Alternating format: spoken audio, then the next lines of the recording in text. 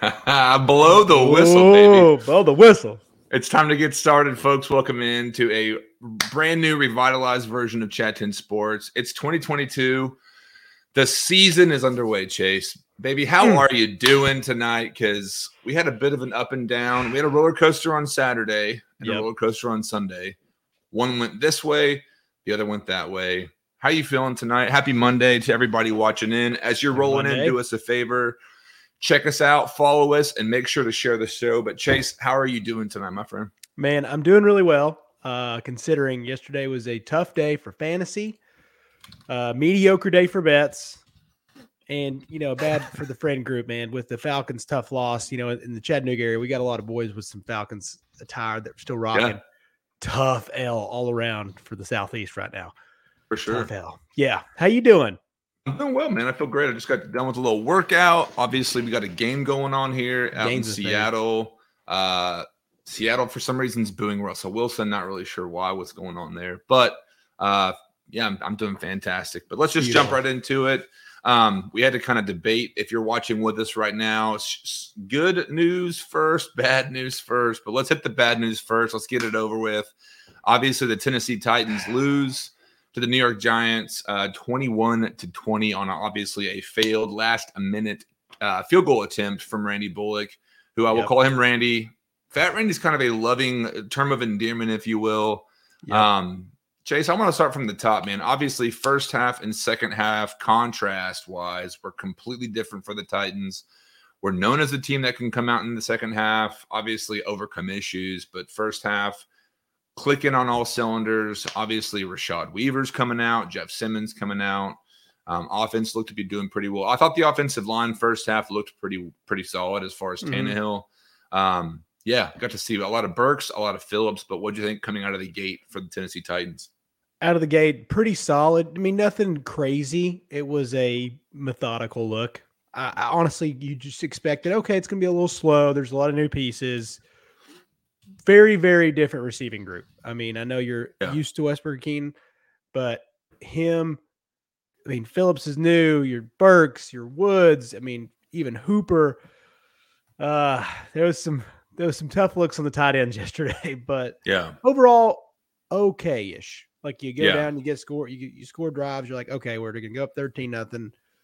It's not going to be a dominating win, but it'll be okay. And then it turned the tide. For sure. Yeah, I'm actually throwing out some stats here. Blake Shoemaker, our producer and contributor here with Chat 10 Sports, saying Kyle Phillips had as many targets as Burks at 9. Let's see. I'm sorry. Kyle Phillips had as many targets, 9, as Burks, Woods, and Westbrook-Akina added together. So obviously Tannehill, the slot guy's going to have a little bit, quicker feet, easier routes. Maybe a 5-yard out, but throughout the entire day, I thought Phillips, I thought Burke were solid for sure. First half, obviously not a ton of officiating issues as far as flags against the Titans. There was a big call against Burks, I think on the second, maybe third drive. Yeah, it was that second drive, I believe.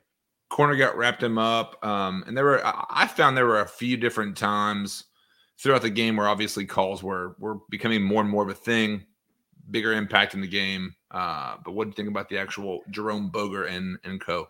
That defensive pass interference missed call was brutal. That's one of the worst calls I saw all day. Like missed calls I saw all day. That one's a tough one because he definitely would have got there. Probably would have made that play. It was a beautiful ball, and it's one of those you're like, dadgum, that's a bad one, man. That's one of those. Somebody has to step over and be like, hey, you got to throw this now. It doesn't matter if it's late. I don't care if you make some Giants fans mad. Like, it's pretty blatant that this happened. So that was a tough one. But like you said, there wasn't a whole lot of mistakes, I felt like. I really didn't see anything too inefficient early on from the Titans, but it just didn't feel like they were putting away those drives. Like that would have been a big hitter. That would have been nice. There just wasn't any monster plays. And I know that's not always the Titans thing, but you have to figure out some ways to get this team off balance. And they never, ever just put away a lesser Giants team.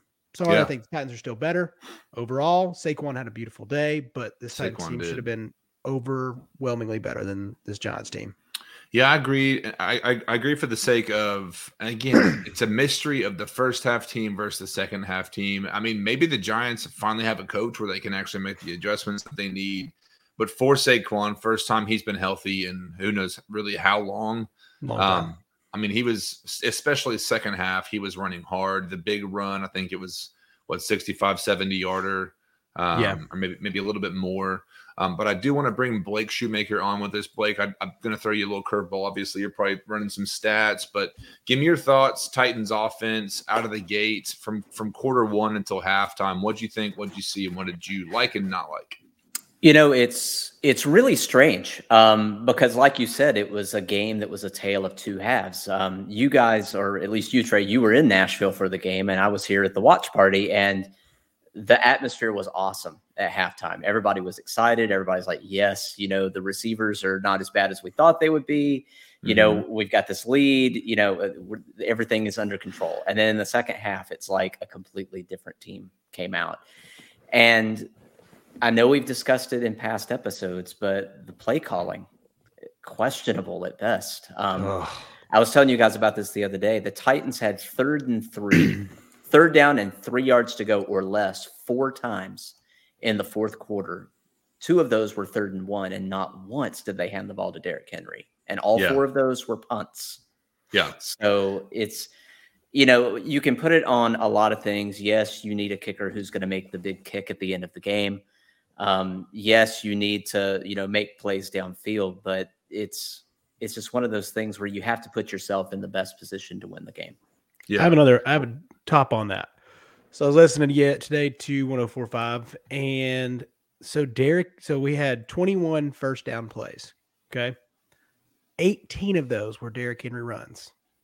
In total, Derrick only had 21 rushes yesterday. So 18 of his 21 runs were 1st and 10 or first and 15 or less. It's brutal. It's brutal that there is no complexity to this offense. And you're also putting Derrick in a terrible position because they're like, oh, we can stack the box. He's not going to do anything different. And we all understand what kind of freakazoid he is. I get that, you know, that's all the cool videos, all that stuff, but you have to be a little bit more creative. I mean, anything, just a swing pass. Who cares? Do something different. Just throw them off guard. But like you mentioned, Blake, the play calling yesterday was just atrocious throughout. Yeah, I think a lot of people after the game were obviously going directly to Todd Downing. I mean, it seemed like the second half he picked up right where he left off from the Bengals game in the divisional round last year. One thing I will say I did like, and Tannehill spoke about this post game, was the use of Dontrell Hilliard. Obviously, flats, a couple touchdowns. Was not anticipating that. Shout out to anybody who picked Dontrell Hilliard for 2 touchdowns yesterday. But no, I liked. I was concerned. Let's see. In the second, obviously the final drive, no Derrick Henry on the field. We know he's on a great pass catcher. Haskins might be better. Hilliard might be better. But when you have, what confused me, and maybe you guys can help me understand this a little bit more. I was actually standing on the north end zone watching kind of the Jumbotron / down the field. But everybody was saying, where the hell is Henry? Why are we not seeing Henry at least on the field? Now, he's gotten better. We do know he has gotten better as a receiver. 100%. Why are we in the stands and at watch parties and across the state, across the country watching the Titans, and we're asking these questions of Todd Downing that seems so damn blatantly obvious? When A.J. Brown's gone, obviously the defense is going to adjust, and who are they watching? Henry's the one guy we have to account for. And Blake did, I want to throw this stat up here a second ago, Swaim garnered more snaps than any other skill position player, including all the receivers, tight ends, and Derrick Henry. What? Your third best tight end. Tight end. Did you guys see Vrabel's Do you see his comments today about Swaim? No, but I feel like he's going to say something that he loves him, and I'm sick of it already. He said he's our best blocking tight end. If that's our best blocking tight end, we're doing something wrong here, team. That's a pretty big indictment against Hooper as a veteran guy who should be well-rounded. And, I mean, especially for a guy who we're all kind of scratching our heads as far as why he got a deal as it is. But, yeah, I mean, I'll move on from that. But yeah, that final drive, I did not love the fact that we had one timeout. We already Tannehill threw a beautiful ball to Phillips, got out of bounds. We didn't need to take the timeout.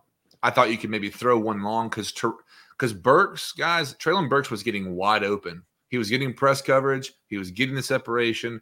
And if Tannehill threw the exact same ball on the opposite side of the field, I think that we could have at least been within inside the 20, maybe more. But what do you guys think of the handling specifically where, we got out of bounds, timeout, and then they kicked the field goal where it just seemed like they were, 7 seconds left maybe, and it just seemed a little conservative.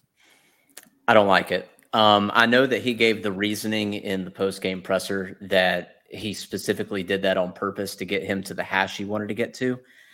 I don't know about that. I mean, even if you have a more established, longer-term kicker than you have in Bullock, you're going to try to get the kick as short as you can. So I don't like settling for nearly a 50-yard field goal attempt in a situation like that where your team has largely been on the ropes the entire second half. I mean, you look at the whole game, we were 3 of 11 on third down, and most of those were in really short yard situations.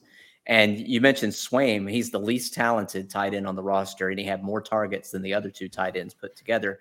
And Austin Hooper was supposed to be a big part of this offense. Yep. And they didn't even look towards him until the fourth quarter. By that point, it was pretty much, too late. And at one point, he even called a tight end screen to Swaim.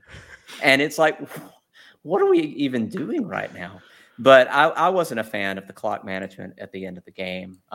We were bailed out by the penalty, to kind of extend the drive. And we were lucky to be in the position to have a chance to win the game. But I don't like being so conservative at the end of the game. Yeah. That 18 seconds, man, that calling that timeout changed everything. And it's one of those situations, if you're a Titans fan or just a football person, you understand that it's not looking good after that.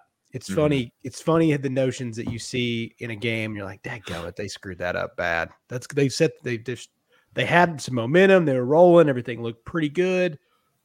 Like you said, Blake, you don't settle for this like small little field goal. You're not settling for a 47-yarder now. You're settling for a 38-yarder maybe. Even if you get 10 more yards, that makes a world of difference for somebody like Bullock. And it's so frustrating to see that they had a huge opportunity just to manage a clock, get one more play with some momentum. You got some wide receivers that are kind of getting open at that point. So maybe you can hit one of them, get them out of bounds, maybe get Phillips because he had a great little mismatch out there all day. I felt like they really found that. They got him one-on-one multiple times. Like he actually missed a few in the first half, would have got a couple first downs, but that's okay. One was one.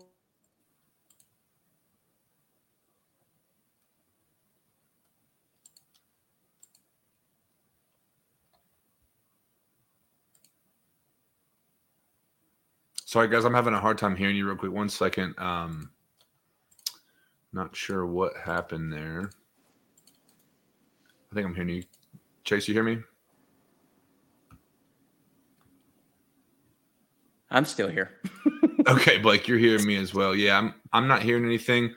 Let's take a quick 30 seconds, and then we'll come right back. If you're obviously watching with us, do us a favor, stick around, like the show wherever you're watching. I did want to give a shout out before we go to Paddlefoot Wales saying, telling it like it is. Y'all are nailing it. Trying to get Chase back real quick. But let me take. Is it better? We are hearing you. Oh, so no kidding. My girlfriend, I literally saw this over across. And on my computer, it said AirPods connected. I was like, mother. I didn't know what I did. I knew this was going to happen. I saw it pop up. And I was like, they have no idea where I am. Yeah, well, we're back now. And I want to start off, obviously, for viewers everywhere. We're going to throw some questions up, some comments that you guys can reply to wherever you're watching right now. But do us a favor. Tell us, did the Titans defense miss a beat? Because it seemed for me, obviously, Joe Burrow, Bengals coming at home in Nashville, 9 sacks, 5 yesterday, no Harold Landry. I mean, obviously 21 points that defeated the Titans. But first half, coming out of the gate, did the Titans miss a beat? Because I was loving it. Yeah. Go ahead, Blake. No, I mean, it's obviously going into the season, you have the big injury to Landry, and it's like, oh my gosh, because everything was lining up so well. So you really didn't know what you were going to get coming in. But all that notwithstanding, we had the number 2 rushing defense in the league last year, and we returned all but one member of the front 7. And in the first half, we looked really good. But what in the world happened? It's like we entered the upside down in the second half. So I don't really know what to say about that. But I mean, the first half was great. Pressures and sacks everywhere. And I mean, Simmons is a problem. Oh, yeah. I mean, he is just, his nickname needs to be the problem, because he is a problem and is going to be a problem. But I'm just not sure what happened in that second half. Mm-hmm. Well, Chase, I wanted to respond to Simmons, where the strip sack, where I think Jeff started out wide, and the tackle and the guard kind of missed the transition, and he split them and went right to Daniel Jones. But I mean, there were at one point 3 offensive linemen stopped waiting for Simmons to come through, and they literally couldn't do a thing to stop him. But yeah, Simmons for sure is the guy that we all anticipated. But Chase, give me your thoughts, man. Let's get to the defense. Did they miss a beat? I don't feel like they did on the pass rush. Mm-hmm. Now, as Blake mentioned, in the second half, I did feel like they were getting a little overhyped up on trying to do that run pursuit. And I thought the run defense was mediocre. I think, Saquon's very talented, but they're not. They made a lot of big plays, and the Giants utilized him in a fourth quarter last-minute drive as their primary option. Not Daniel Jones. They really didn't want Daniel Jones throwing the ball. But they used Saquon, a running back, to go down and drive and beat the Titans. That's how useful he was yesterday, and how much they believed in Saquon versus our run defense. And I thought that, I don't know if our linebackers had their best day. I thought the defensive line just got, their ears pinned back too much sometimes. There's a little bit of over pursuit, and I'm just like, dadgummit, man. Like, figure out a way for this Titans group has to just figure out a way to, to football's terms, stay in your gap, stay in your lane, do all that stuff, and not get almost too dominant in a way, because you're just crushing that O-line in the first half on pass rush, and you're like, oh my gosh, we can just eat these guys alive. But then the Giants, to their credit, did a really good job of using that against the Titans.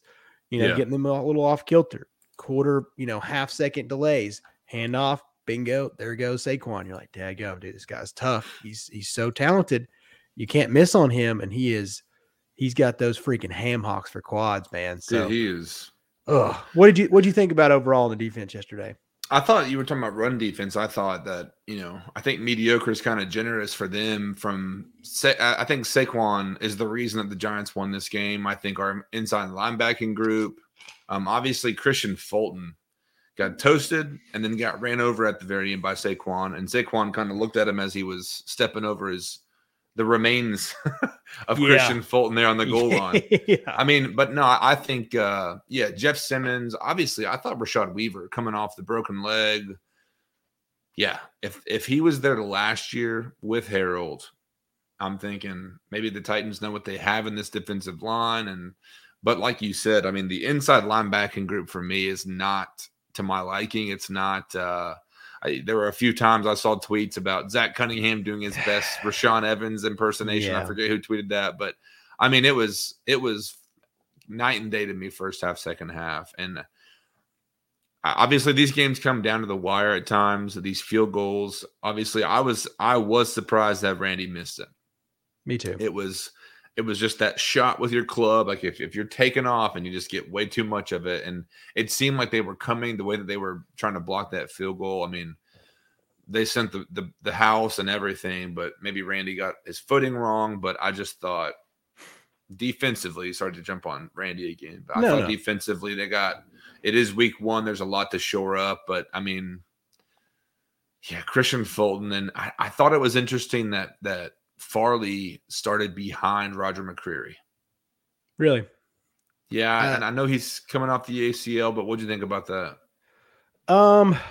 Just from what we know and what we see on the interwebs and whatnot. It did sound like McCreary had a really good shot, but it's similar in sake, I guess, like it's kind of 2A, 2B situation. I actually thought we might see a little bit more Farley. I think I know he played quite a bit, but I guess this wasn't the team that was going to be a situational package where you used all three of them a lot.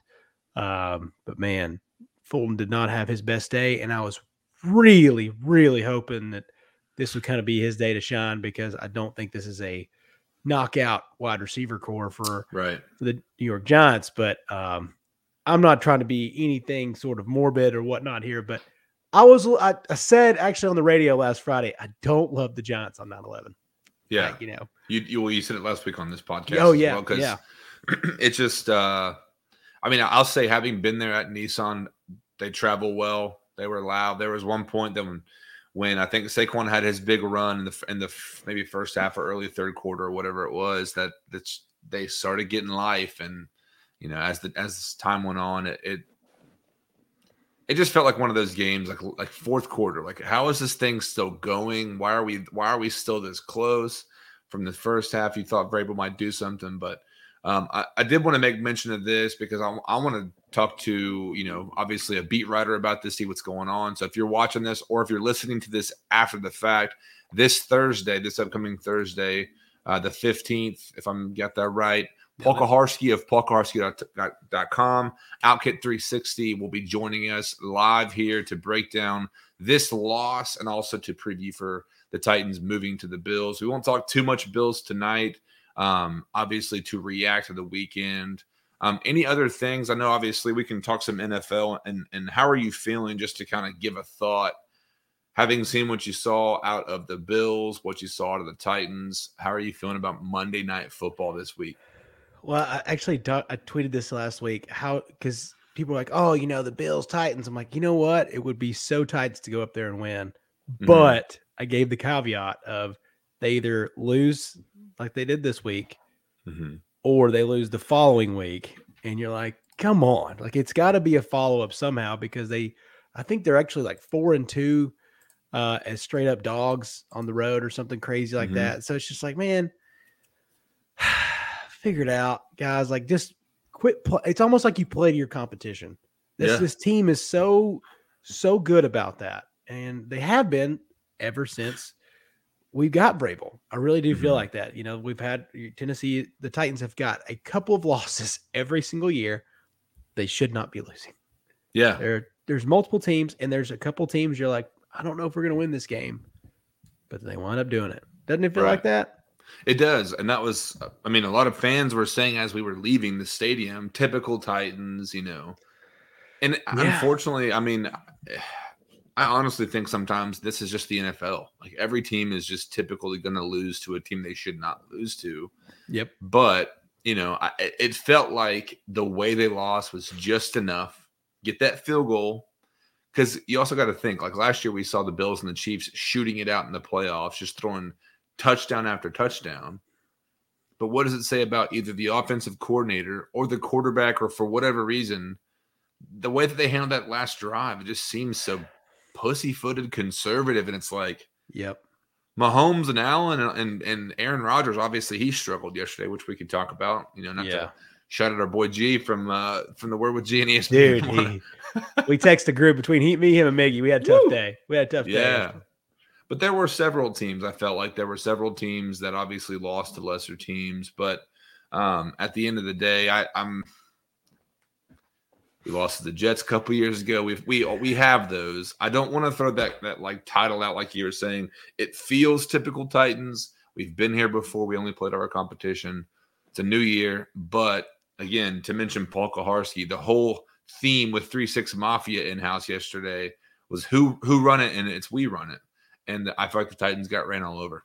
Sure did. Saquon straight up, and Christian Fulton literally ran over him, or he got ran over by Saquon. But sure did. But yeah, any other thoughts with Titans before we move on? Not really with Titans. I was going to ask you just as a whole. Yesterday was a rough day for the AFC South, and honestly, nobody looked good. Nobody looked good. I don't think that Commanders team's very good. I know the Jags hung around with them. somehow that Commanders team covered. If you are a betting person, you're like, oh crap, how in the world? But honestly, looking around, it's the NFC East and the AFC South. I don't know who you think's worse right now, but it is a tough race down here at the bottom. From week one, overreaction, fun times. This is going to all turn around, I think. But right now, do you think the AFC South's the worst conference? I think today and after this weekend for sure. I had several people saying, how are the Texans competing with the Colts? Obviously, I didn't know coming back from Nashville and driving that the Colts ended up tying to the Texans and the Jaguars lose, which I was talking some smack with a Jags friend of mine who lives down there. She's a teacher. And she said one of her students said, man, I said her name, but this team is horrible. Just like you can't do anything. But, I mean, time will tell. I think the most feedback I got from people who really watched the Colts Texans was that Matt Ryan is past his prime. They're going to squeeze whatever drops they can get out of him.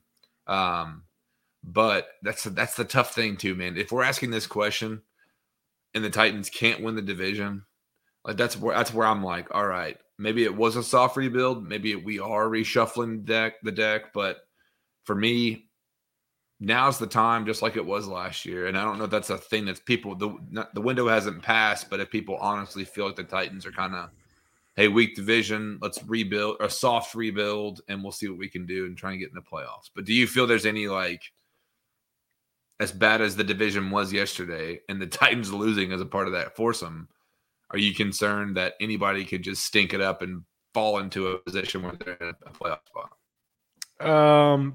I mean, I really do feel like this is probably this might be a non-win division winner. That's tough to think about in a 17-game format. But if 9-8 might actually win this division. Mm-hmm. And I think that Titans 9.5 is actually the most beautiful, perfect betting odds over under for the season, because there's going to be so many swing games. And as we mentioned, typical Titans are going to, you have to pick out one random team they're going to lose to. They shouldn't lose to. Maybe they got it over with. But I mean, we had some bad Titans teams beat, like the Kansas City Chiefs game one before. And, this is all going to be overreaction. We've seen this multiple times. People are like, oh, wow, the Bengals had a terrible week. And they did. Joe Burrow did not look good. And they ate him alive up front. Aaron Rodgers and that offense look terrible. Yeah. And let's see what our boy Gavin says down here. The NFC South, as of right now, is the worst, but the NFC East will be by the end of the season. I didn't watch much of the Jags Commanders game, but just kind of keeping up, a little red zone action. Yikes City, man. The Colts, Texans. I think the Texans are actually weirdly a little bit better than people give them credit for. I think Davis Mills is all right. I'm not saying they're good. They're not going to make the playoffs, but I'm saying they're not the worst roster in the NFL. It's not great. It's not great, but you got a reliable option. Brandon Cooks, the guy gets up 1,100 yards. It feels like every year somehow, some way. Davis Mills made it work last year at times. So I don't know. I kind of agree with that. I think right now when you look at it, there were some atrocious games. But the NFC East, man. Dude, Cowboys look terrible. Well, it's interesting with Gavin's comment here. I think he did a great job breaking down our division. I don't want to sleep on the Jags. Obviously, Urban Meyer's gone. I forget Doug Peterson, head coach down there. Doug Marone. Is it Doug Peterson or Marone? Marone. You're right. Yeah. Wait. Who is it? One of the Dougs. Wait a second here. I think Blake, if you'll check that, Blake's our producer. We'll double check that stat. But my point being, I think the Jags are going to get slept on because, obviously the Urban Meyer experiment went horribly wrong. Obviously that it is. Yeah. Doug Peterson, thanks to Gavin. Also, Gavin, good to see you, buddy. Thanks for tuning in and commenting here with us. But yeah, I think between the Jaguars, like you mentioned, and in-house, I think we could potentially lose to the Texans or the Jags. Just because, like you said, and my concern right now is if we're going to play to our competition and next week we got Buffalo, then the Raiders, then the Colts, then the Commanders, it's like either we're going to be a top-notch team playing at this level and then you have those crappy teams come through. But if they're going to do it in a week 6, I forgot about this, a week 6 bye. We had a nice, 12, 13, 14 weeks bye last year. So a lot to happen there. But I did want to make mention of that, given the NFC East. Dak's going down for some weeks with the thumb. So many injuries that, obviously I know a ton of people with obviously fantasy players that are losing them for the year, but you just never know how it's going to shake out. I just hope that we can stay healthy. And I did want to mention this as well before we completely move on from Titans. Ryan Tannehill, obviously off-season conversation was is it Downey or is it Tannehill? Tannehill looked like he had plenty of time for the majority of the day. 1 sack allowed. Blake did throw some stats here. He went 32 for 50, 352, 1 touchdown. He had 2 touchdowns, right? Yeah, he did. Two to Dontrell and then 1 interception. So a total QBR rating of 48.2. Do you find that Tannehill did enough yesterday? I'm sorry, he was giving me Matt Ryan's stats, not Tannehill. That's why it's wrong. My fault. But do you feel like Tannehill did what he could have done? And it goes back to that last drive of taking the timeout, moving to the right hash, and just let's get the field goal. I feel like this team shit the bed in 2 ways. They didn't rely on their quarterback to do what he was doing for the majority of the game. He spread it out very well. And they didn't have Derrick Henry on the field. But did Tannehill in the game when it mattered and when it counted, did he make the most of his snaps in the game, you think? I really, really like the way he played yesterday.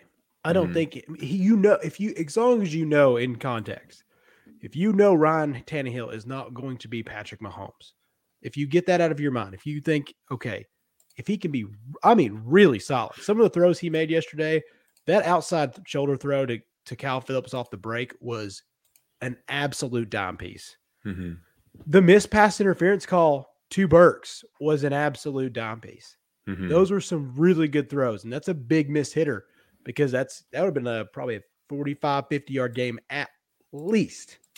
And you missed that one. You missed a couple others, but I thought he looked really good yesterday. I thought he had some really good rhythm to him. He didn't look skittish. If you watched any of this, take out the monsoon part, but if you watched any of Trey Lance yesterday, it was just jittery. You're just so uncontained. And I thought Tannehill looked pretty solid because I thought there were a couple drops. There was a big one on second down that Phillips missed. Now it's one of those like he sat there in the hole right there and in between the zone, and Tannehill freaking lasered one in. But NFL wide receiver, you kind of expect him to jump catch it. That was a missed one, but like you mentioned earlier, Phillips played so well. I just thought Tannehill played pretty dang good. Not great, but pretty dang good. And as you mentioned, they didn't have a lot of rush, but they were without 2 of their defensive ends. Thibodeau didn't play. I just didn't feel like they were up to snuff anyways to bring pressure, and it would have been really bad for that offensive line if that defensive line would have got to them yesterday. But yeah, overall 7.8 out of 10. I dig it. No, you got me thinking on the defensive side of the ball again. If the offensive line, if they can stop this injured, mediocre pass rush and hold them to 1 sack, obviously, just the schedule in front of us concerns me, man. Obviously, Von Miller did work last week. Oh my god! And my thing is he going to be lining up on Nicholas Petit-Frere? Because sure is. I hope you're ready for the NFL, big dog. Well, we're not going to see Jeff Swaim a ton as far as catches because he'll probably be chipping and maybe Kyle Phillips as well. Because he better be blocking that in. That's rough, man. But good mention. No, but I think finally it's a rough loss. It's last second. Had a few of those yesterday. Luckily, for the most part, we came out healthy, and we're on to Buffalo. And like I mentioned, for all those that are watching us or listening to us beyond the live show, Next week, or excuse me, this Thursday, the 15th, we'll have Paul Kaharski on to break down his opinions and thoughts on the loss and then prepare also for Monday Night Football against the Buffalo Bills. By the way, if you are in the Chattanooga, Tennessee area, I do want to make you aware this Monday night, the Chattanooga Titans fans, if you take that name and you search it anywhere on social media, you'll find the Chattanooga Titans fans. Make sure and follow them. Join the group. Check out the events page as well, and make sure.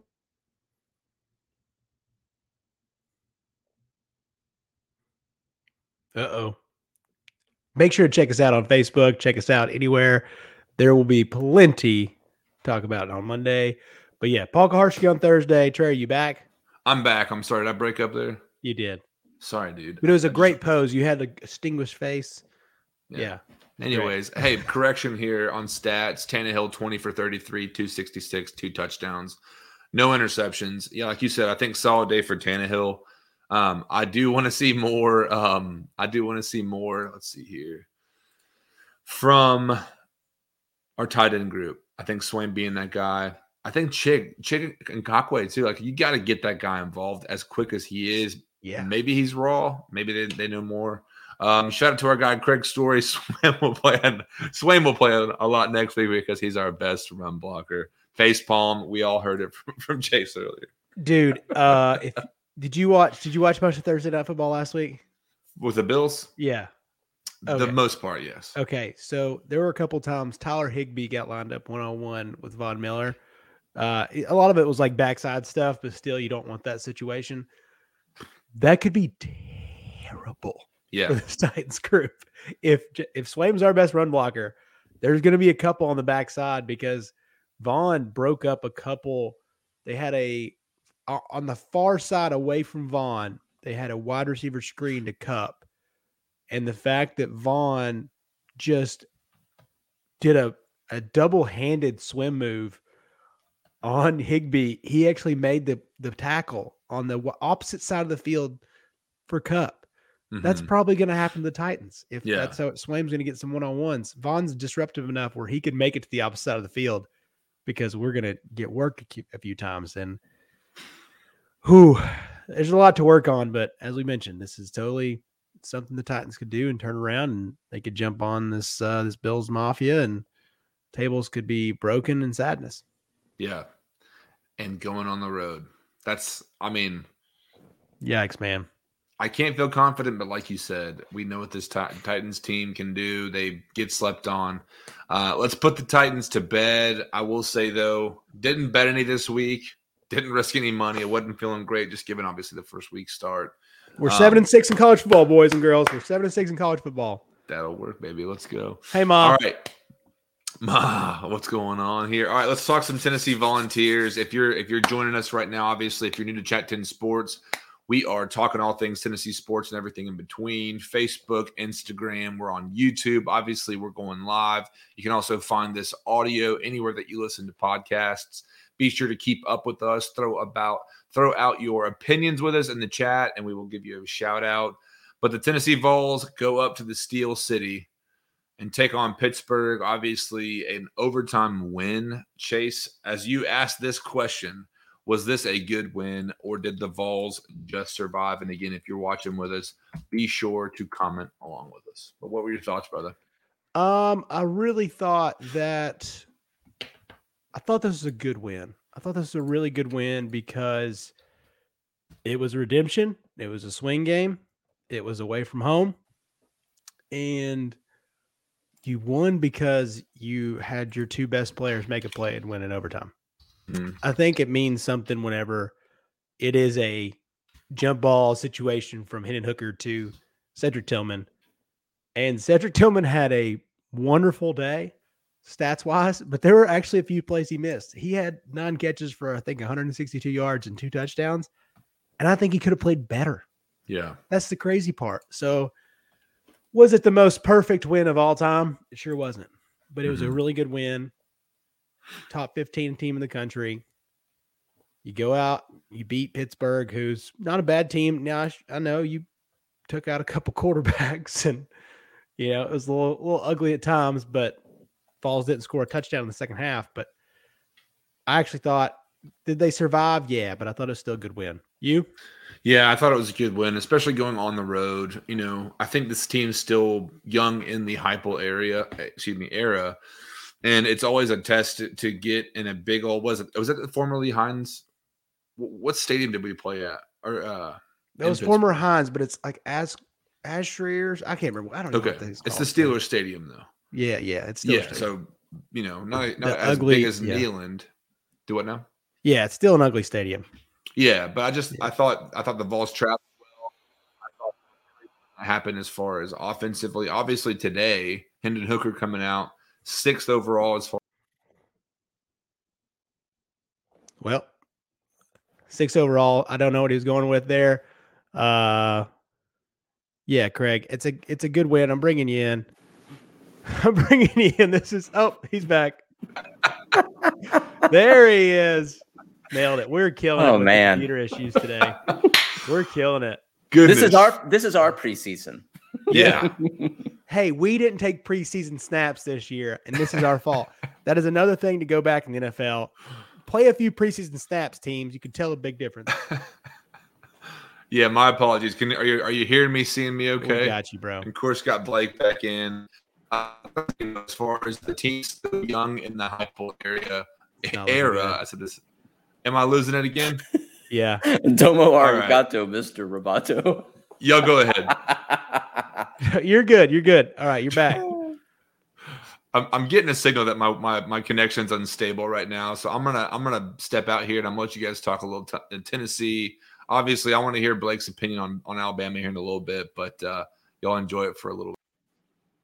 Yeah. So look at what Gavin said. He had a buddy went to the games that it holds 68,000 people, and easily 22,000 were Vols. Did you see any of the game? It was I watched a little bit of it. I was actually in Birmingham at my nephew's birthday party. Nice. Happy 3rd birthday, Caden, if you're out there watching the podcast. Huge podcast guy. No, yeah, absolutely. He's ahead of his time. But anyway, we had a great setup outside with the outdoor TV and the little pavilions and everything. So we were flipping all over the place. But, I know that, I think I feel pretty comfortable saying that in a situation like this, in a game like this, the stuff they went through where they had the turnovers and the stuff like that, I don't know that this is a game Tennessee wins last year. I really don't. You got performances from Hooker, 27 of 42, 325 and 2 touchdowns. And then Tillman, as you mentioned, 9 for 162 and a touchdown. Really impressive. And I think that's good because I feel like the SEC West has long overshadowed the East, for the most part, with a few exceptions. But I think Florida getting better. I think Tennessee getting better. I think all of those.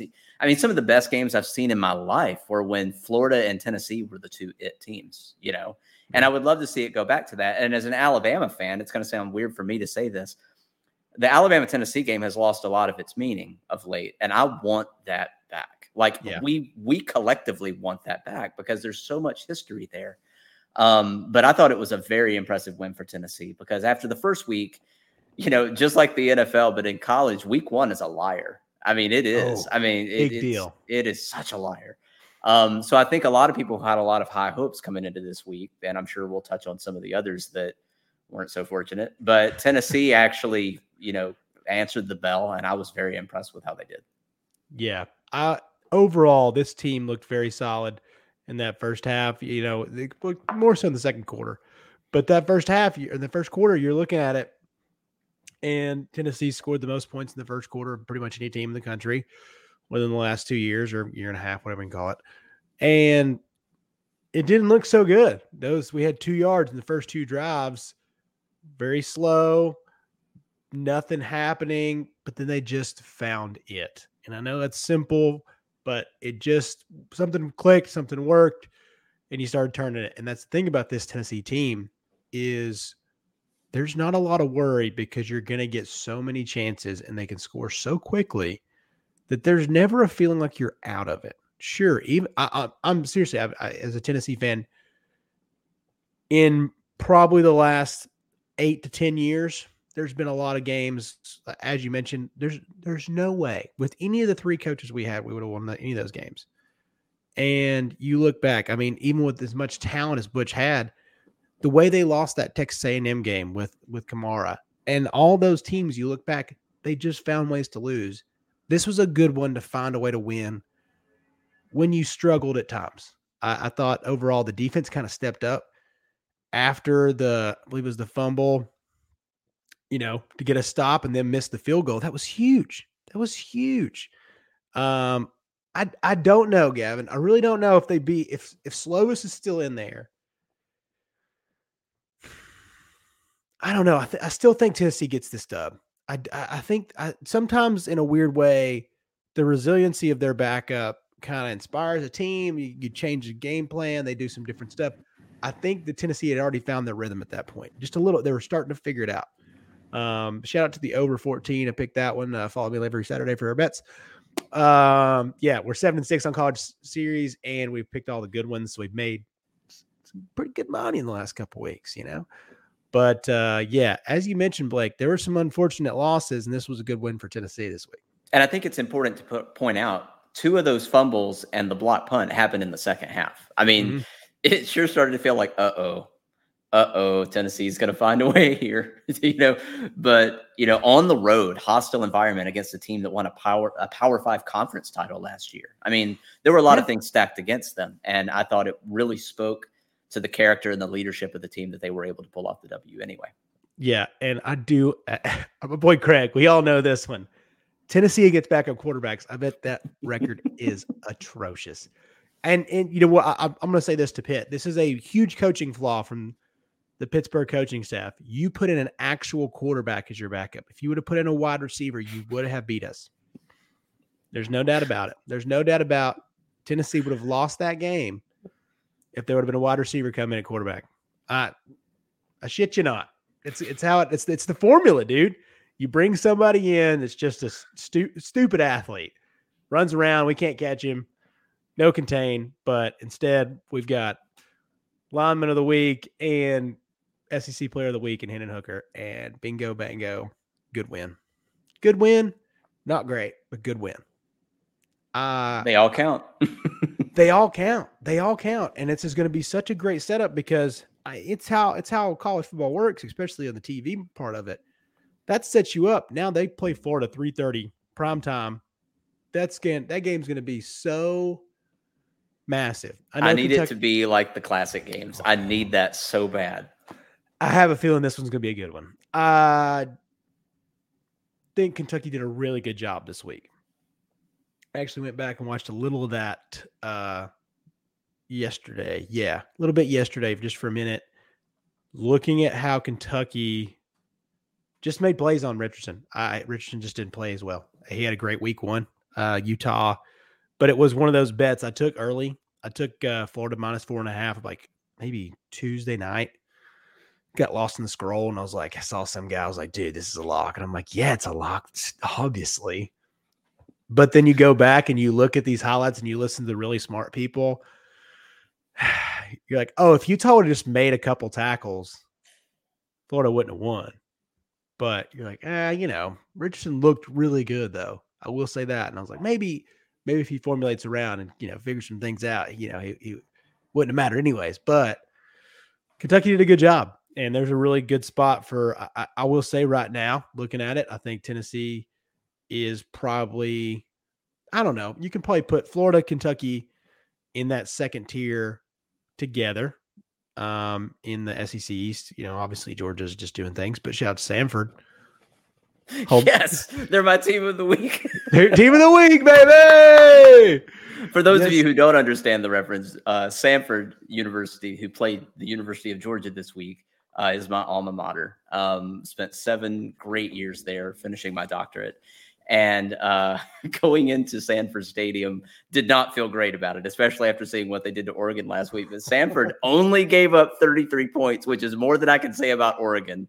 Yes. And as I was telling the guys earlier, it so impressed the FCS voters that even though they lost by 33, they raised them up in the polls. So bingo, baby. You take the victories however you can get them. So exactly.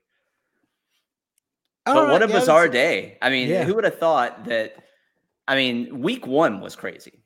Week 1, I was like, oh, we're not going to approach what we saw in week 1 with some of these crazy out there games. And then I'll be darned if week 2 doesn't come along and throw us all for a loop. And, I know you mentioned Alabama, and I'm the resident Alabama fan here, but that was the least.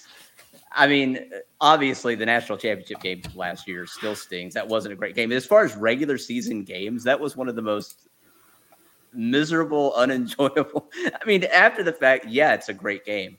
But I'm the first to tell you that clearly they're not as good as they thought they were. I thought, now, Trey, I'm going to call you out a little bit here. Trey, the moment the ball went through the uprights for Texas, immediately stated that Auburn had beaten Alabama. And I'm thinking to myself, there's a minute and a half on the clock, and the Heisman Trophy winner is calling the shots, and he's been pretty good in the fourth quarter today. So it was a heck of a game. I know that. I mean, there's no excuses. I mean, the penalties. I mean, that's the most penalties that they've ever had in a game under Nick Saban. And it was sloppy, and Will Anderson lined up offside, give or take 54 times over the course of the game. Don't know what's going on there, but yeah, it just kind of was the foreshadowing for what we were going to see the rest of the day. And I'm sure you guys saw some teams weren't so lucky. No, Texas A&M, but dude, I want to take that one so bad. I, as a Carolina fan, also got to watch Appy State, and I was like, man, if they can just go out there and freaking score, and Texas A&M have a bad day, then. Maybe, but I didn't because I'm a pansy. But but I couldn't do it. But I will say this to go exactly where you were talking about. We looked at the clock. I was actually sitting at Union Station up there in Knoxville. Doing the typical get a little burger. Get some chips and salsa, some queso, some bar food. It's great. And we were going to sit there and watch, but we were sitting there, and obviously it's a Tennessee bar. And they were packed out as everybody was in their orange and whatnot. And everybody was cheering against you guys, obviously, Blake. Obviously. I would be worried if you weren't. But there was the minute and 29 left. And it's really, and with Bryce, you just kind of know it's that Brady effect where you're like, shit, they left too much time. I knew it was automatic. Me and my buddy Jeffrey were sitting there, and it's like, shit, that's automatic. It's over. They're going to go down there and win. And, my girlfriend's not a huge sports fan, so she was like, how the hell did y'all know that? It's like, when you watch enough of this game, you just know when good teams are good. Clearly not. I don't know if you were looking at the lines during the game, but after Texas took the lead and Alabama got the ball back, Alabama was still the in-game money line favorite, even after Texas took the lead. Wow. Yeah. So... Well, I did not do that. I didn't know. I didn't actually understand. And I said Auburn was going to beat Alabama, the kicker. I was just like, what if? But no, I thought while I was watching the game, I was like, Alabama looks human. And I know we were going to talk about this, but I mean, obviously there's conversations from some pundits, I guess you could say, as far as the Vols being in conversation to beat Georgia, but after seeing Alabama as human as they are, I mean, Blake, are you concerned with, as Hendon Hooker's now 6th in Heisman rankings or conversations or whatnot? Obviously, Heupel's offense. What we're talking about, backup quarterbacks, or whether this is a big win or we just survive. But I mean, does it concern you as an Alabama fan that you might be human more than at this moment in time? In the Saban era, I think anybody who says they're not concerned right now is kidding themselves, or they're just totally not objective. I think it's early enough in the season where changes could still be made, but I was really worried about. I was watching a clip. Do y'all ever watch the SEC shorts on YouTube? Oh, yeah. They had the one earlier today, and it was like the ER, like prepping for all these people to come in, and like they were like prepped for Texas to come into the ER, and Alabama comes in on a stretcher, and they're like, "What are you doing here?" And he's holding the flashlight up to his eyes, and he goes, "Can you tell me where your offensive line is right now?" And then he just flatlines. So. No, the offensive line issues. I mean, Bryce Young was very fortunate on that last drive. He just about got steamrolled off the right end by the corner and managed to duck and shrug him off and run downfield for about 20 yards. So offensive line is definitely a problem. The overall feel of the team, it just feels like something is off right now. And I mean, they were very, very fortunate to survive the game. Even with the poor offensive line play and, misses all over the place. And the defense kind of letting them down at inopportune times. But I would definitely be concerned if there aren't any, big changes made. I don't know who the next big game is on the schedule, but I think Alabama has a couple of easier opponents upcoming. Yeah. So maybe a chance to work on kind of tuning those up. I'm looking at the schedule now. Yeah, you have Louisiana Monroe, and then you have Vanderbilt, and then you have Arkansas on 10-1. Okay. So Arkansas, you don't want to get caught looking ahead, but Arkansas is the next really big test. So you have 2 weeks to kind of figure some of this stuff out. But at this point in time, I am concerned. I always tell people in games like that, like people are freaking out before halftime. I'm like, I'm not going to allow myself to freak out before halftime because nobody motivates a team and nobody makes an adjustment at halftime like Nick Saban does. History said that time in, time out. So when they came out in the second quarter or the second half and things were continuing to go the same way as they were down 6, it's like, okay, now I'm officially worried. Right, and I can't say I felt that way very often in the regular season, but it's going to be a challenge to see if they can kind of calm it down and work on the discipline and get some of these things shored up. Right. Yeah. And I will say that Bama game, to go back to even Tennessee here, the Bama game gives you a little bit of hope as a Tennessee fan. Just, reading the Twitter wire. I know it's not always real life, but there are a lot of things you can take away from Twitter and understand some real fans and people that really love it. I will say that there are at least some weaknesses I think Tennessee can attack. And I think that is the big part for Tennessee is, can you get to 10 wins? And is Alabama, because that's one of those, like, people just wanted to choose, like, who's our big upset? Like, who's Tennessee's big upset this year? And people want it to be Alabama, obviously. Like, that's the monkey on the back kind of thing. And it's like, when I watch that, with the offensive line issues that you guys do have and how well our edge guys are doing right now, I'm doing it, Gavin. I'm going in. I'm making the case as a glass half full. Just calm down, Chase. Just calm down. No. We're going in, boys. We're going in. He's shoving the chips in. We're not glass half full. We're run glass empty, baby. There are some ways that I think it would have to be the perfect game, but I do think there are some ways that Tennessee can win, which going into the season, I was like, well, pencil that weekend. Yeah. I'm out. Oh, no, Terry. Back up, Terry. Put it in reverse, Terry. That's what Saban's talking to his wife about. Back up, Terry. Yeah. Terry. And as Craig mentioned, the Vols did give Alabama trouble for those first 3 quarters last year. And there are things that I do like on this Tennessee team, and I think they can attack. And not to harp too much on them, but like Bryce is super talented. But I don't think he looks as good without, his 2 first-round wide receivers. Exactly. I think you can mention that. I think that's okay to say. That's a fair statement. Yeah. But good weekend for the Vols. I go beat the hell out of Akron. Make sure everybody stays healthy. Yeah.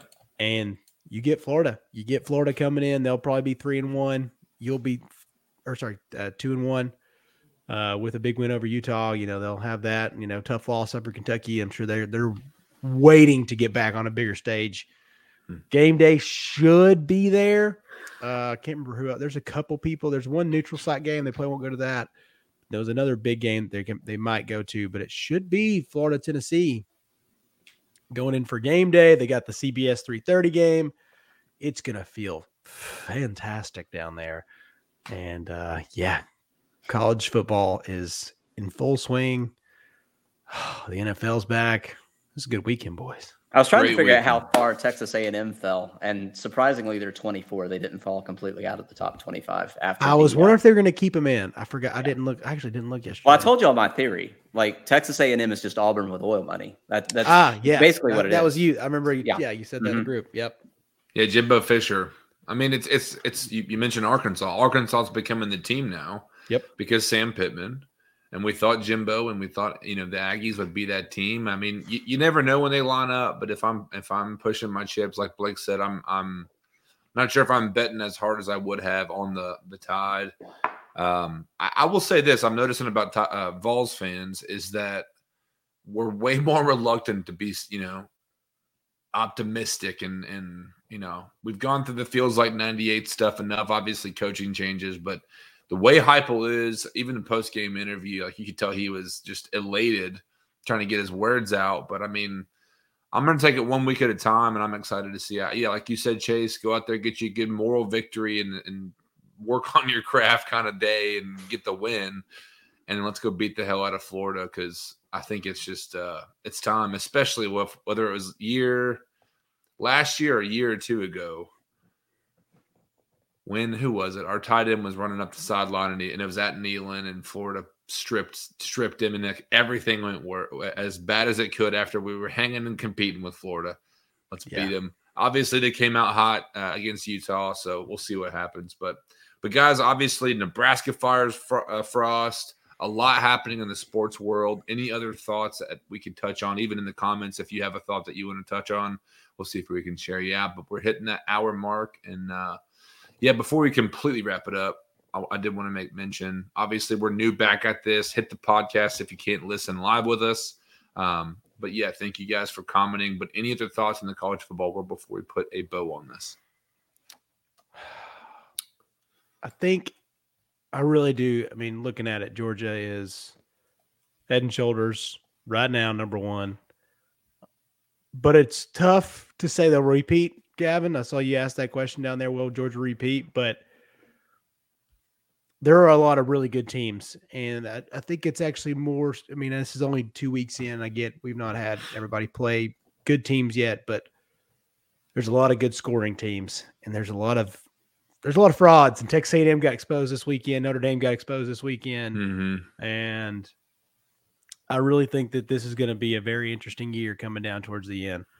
I think, well, I'm saying, Gavin, I think Georgia's the best, but then I think there's a lot of really good teams out there. And I think Tennessee can play. I really do. I'll say that about that team. And I think Bama's, I think that's just it's not a fluke game, but it showed a lot, but we all know how receivers are going to respond. That team's only going to get better. Mm-hmm. They still got the most improved quarterback. They got the best quarterback in the league. So, what do you think, Blake? I think it's interesting, like you said, it's been a topsy-turvy season already, and we're only 2 weeks into the season. And, of course, Notre Dame already with 2 losses, which means if they lose one more game, they probably won't make the college football playoff. So they should be pretty concerned at this point. I'm going to give you all the laugh and everything. That was hilarious. Yes, that was great. I mean, maybe we don't have to see them get blown out by 30 in the first round. But the expansion is coming, so keep hope alive there. I think we may see a lot more parity this year than we normally have. It may not be the same crew up there at the top with the trouble that we've seen with Alabama and that we've seen with Texas A&M. We could have some surprises, and I think it's good. I mean, I think it's good overall, because people kind of get burned out of seeing the same thing over and over again. But it may be a fun season. Yeah, no doubt. Yeah, just to touch on Gavin's comment here as far as Georgia. I mean, until someone's taking them down, I think they will repeat, in my opinion. Obviously in the East, and I mean, I'm trying to think of a team that would. Besides Alabama, even outside of the SEC, if it's going to happen in the playoff, who could it be? Ohio State, maybe? I mean, that's really about it. Yeah, honestly, I think. But I'll say this about this season: in the top 25, you've got your big schools back. I think that's. I know it may the parity stuff's fun until they go in, like Michigan State getting up there in the playoffs and just getting shit canned. Mm-hmm. You don't want to see that every year. Yeah. I mean, that's cool and all, and I honestly, most 4 seeds that make it in, it's just kind of what happens. But up top, you have Georgia, Alabama, Ohio State, Michigan, Clemson, OU or Oklahoma, USC. That's your top. You got Miami back, Tennessee's back, Florida's up there, Texas in there, Penn State. Your big schools are in there. I mean, I know we're missing a few, but your big schools are in there. That's really good for college football. And it's only going to get better throughout this season. Well, and I keep thinking too, I mean, we're in the midst of a ton of transition and change in college football from the NIL stuff. And now we're looking, is it 24 or 26? They're going to 12 team playoff. 24. Okay. So, I mean, we're a couple seasons away. Yeah, man, we could spend a whole show on college football by itself.